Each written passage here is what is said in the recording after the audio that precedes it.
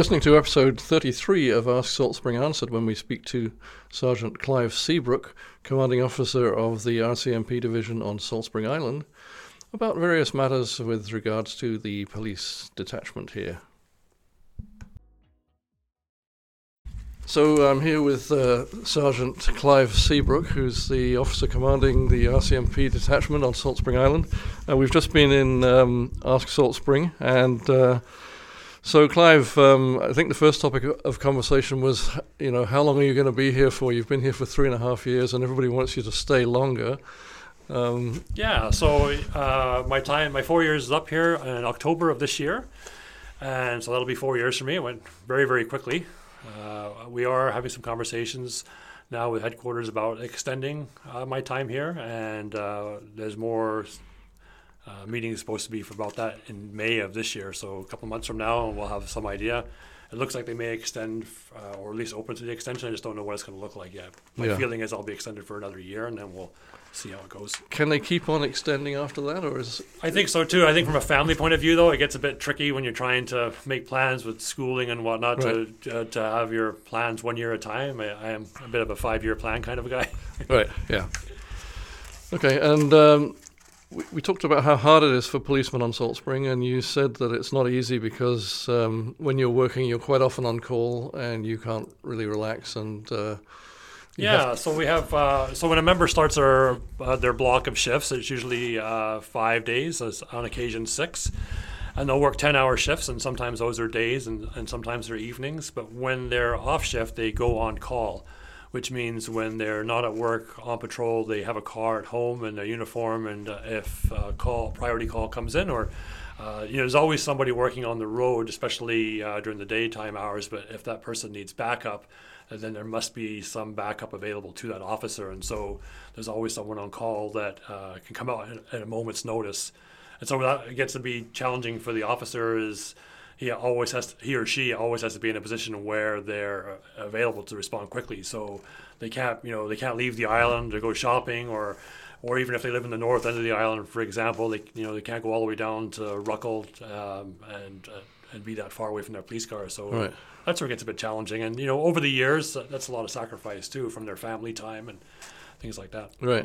And you said there are not enough officers for a 24-hour clock, and you would need 4 more to cover for that. Is there any chance of getting more officers on Salt Spring? No. So the people may have heard recently, about a year or so ago, the province announced funding to fill a certain number of positions in the province, and so there was a criteria set out for that.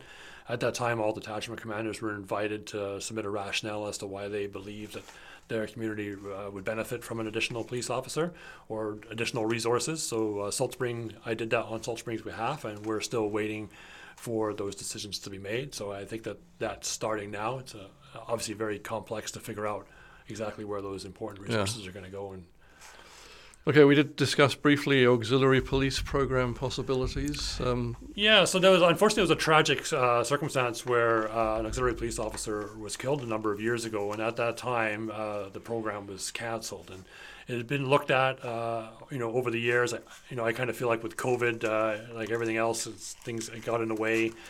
But now it's at a point where they're starting to back up again now, and I understand there were auxiliary police officers here quite a few years ago that volunteered their time, and so now that program is officially up and running again, detachment commanders will be invited to start up a program in their communities if they feel they can do it. So at some point here, we're going to have a conversation with the community about, or at least see what the interest there is for people to volunteer in that program again. So you're not law enforcement per se, where you don't carry a sidearm, but you're still trained in use of force and security cleared, and you're just another voice, or quite often, for example, we go out on foot patrols quite regularly. Right. So just to have another officer out in the community that people can talk to and approach and let us know what's going on or raise issues, just from that point of view, I think it would be really advantageous if it can work. I know you're very happy with the ambassador program.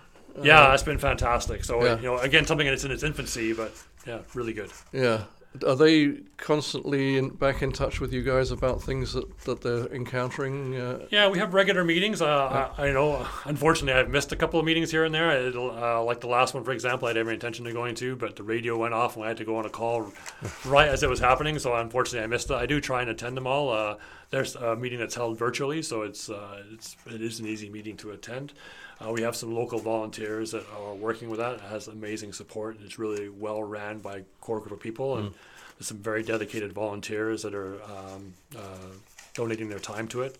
I know we're looking for more volunteers to come out in the community and help us with that. So, but I think it's great. Like, it's something that's being ran by the community. So I think one really big benefit from that is it'll be a group of people that are Salt Springers, and as police officers transfer in and out, that will be a continuum where you'll have this core group of people that can have those connections remaining, introduce police officers to our different organizations and clients, and I think that's a nice thing to have that through the years. Right.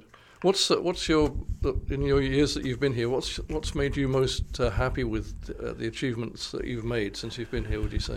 Yeah, I think for us, when I arrived here, and again, it's difficult to comment on some of these because I'm just from my perspective, which is really would not be the same as someone who was born and raised here. But from my point of view, and maybe that was something just historically how the policing went, but was the ability that we were all able to get the community together and get the community support and address these issues.